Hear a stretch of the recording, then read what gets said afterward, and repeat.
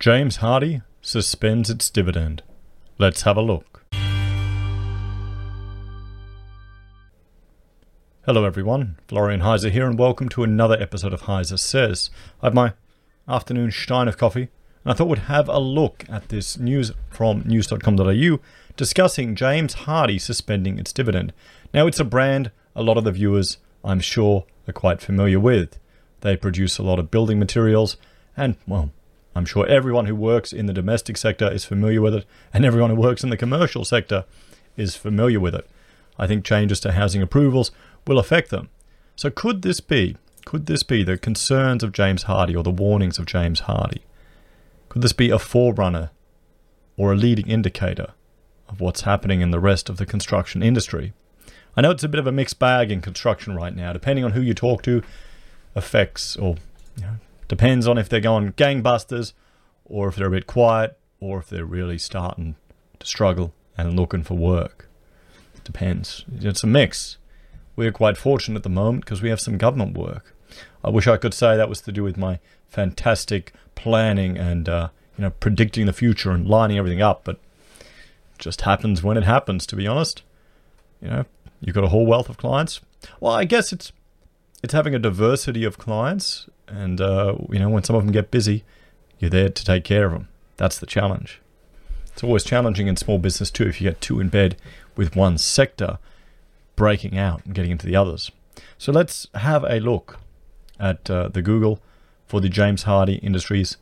We can look at their share price. Now, back in Feb, they're at $31 round about, and they've taken a hit, pretty much cut in half like everyone else. And they've just jumped up on this news today. They've gone up 5.69%. So they've gone up $1 on suspending their dividend. So let's have a look at this.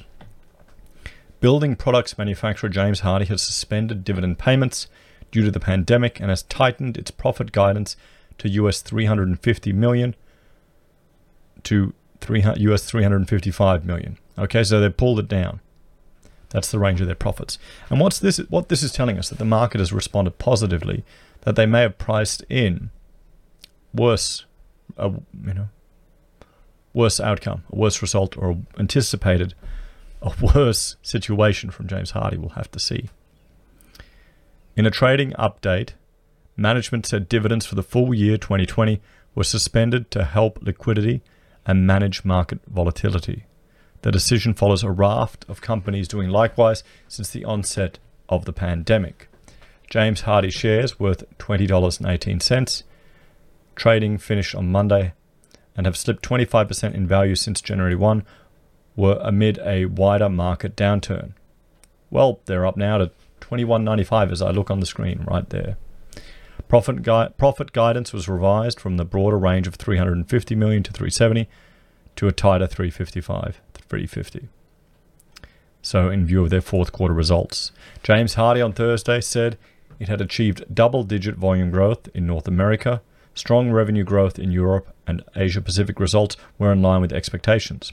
However, there were higher than expected costs in Europe and unplanned costs at manufacturing plants in Spain, New Zealand, and the Philippines due to the pandemic. Management will give details of the fourth quarter results on May 19th. Management also announced the closure of a number of sites, which it said would improve global operations. These include its manufacturing plants in Somerville in the US, Cooroy in Queensland, and the temporary closure of its plant in Singlegen in Germany. Now, Cooroy in Queensland, I'm just looking that up because, well, I want to see where it is. So we've got Cooroy. Okay, it's inland from Noosa. If we have a look here, guys. So, well, that's going to be an impact to that local community up there, isn't it? It's definitely going to be an impact to that local community. At Cooroy, the formwork business James Hardie Systems will also close. Manufacturing in New Zealand will also stop. This work will be moved to plants in Australia. So the Kiwis are losing and Australia is winning.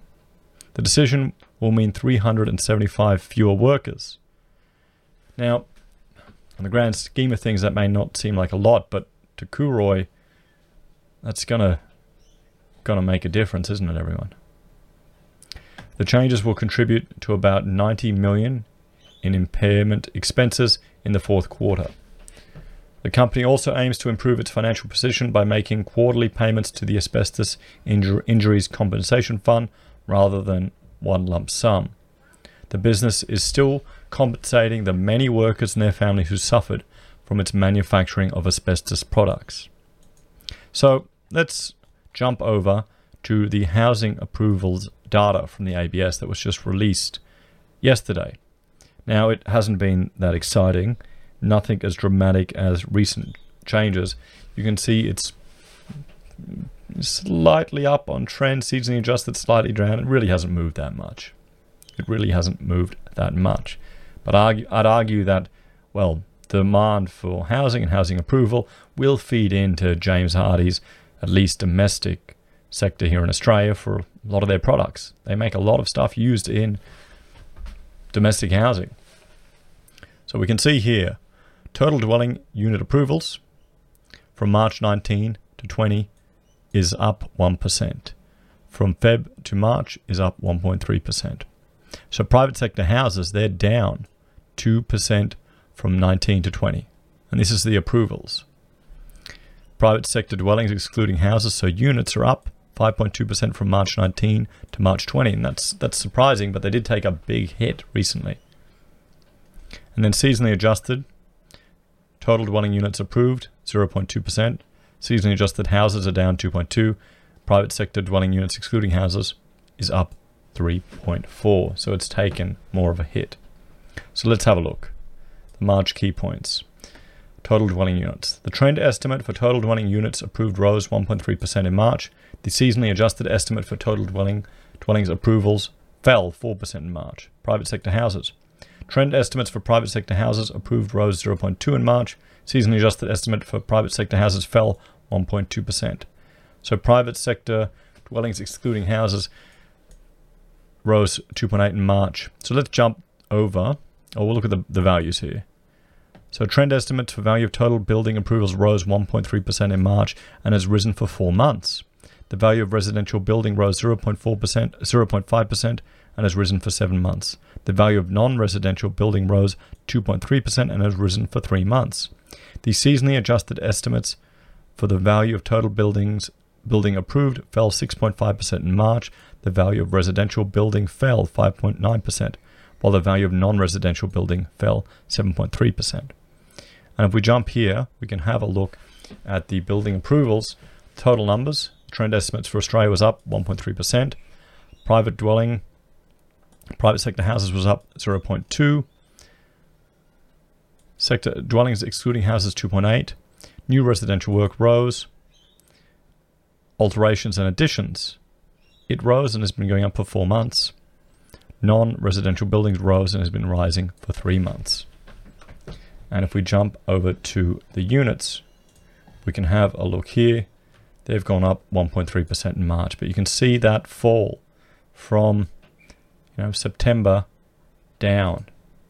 Okay, and a lot of this we can see here in foreign investment driving up demand for units here in Australia.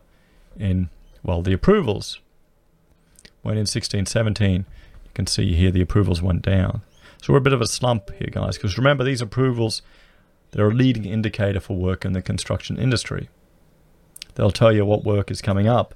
So it's sitting kind of quiet at the moment. There's a bit of a slump. It's not doing too well. And there you go, look at houses. So it's down from 11 or 10.9 down to under 9,000. And this is why when people are talking, like certain economists or property bulls are talking about how the disaster of the bushfires will be good for the economy. I mean, that's ludicrous. It doesn't make sense if you really think about it. But also just the numbers of it. It's 1,000 houses. It's not that big. It's going to be a big impact on the people that are dealing with it, but it's not that big. So there we have it. We'll have a jump here. This is their announcement released on the 5th of May. And I'll link to that if you'd want to go through it in any greater detail. But we'll just read the business update. James Hardie also shared an update on its global business, including additional detail on financial and operational performance. 2 years ago, we established a strategic and scalable management system to drive sustainable and profitable growth. Now the management system has also proved to be critical to our ability to navigate through the global pandemic crisis, said Dr. Trong. By operating in a safe, sustainable, and thoughtful manner, we continue to protect our employees, drive value to our customers, minimize disruptions to our plants, and preserve liquidity in anticipation of potentially prolonged period of market volatility.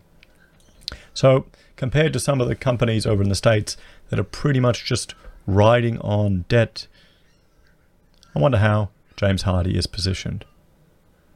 Let me know your thoughts and opinions on the comments below, guys. Is James Hardie part of your portfolio? Are you in the business of using their products?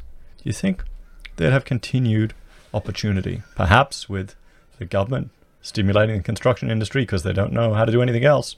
This could be a smart thing to look at. Anyway, guys, thanks for watching. Please like, share, and subscribe to the channel. If you're a fan and you want to support us, there are a few ways you can. You can join the channel on YouTube or Patreon. You can use our affiliate links at Amazon, eBay, Independent Reserve, or KuCoin, all down below. Get our merch from Heiser Says, use the gold path from the Perth Mint, or support us via PayPal. Thanks, guys, and I'll see you in the next video.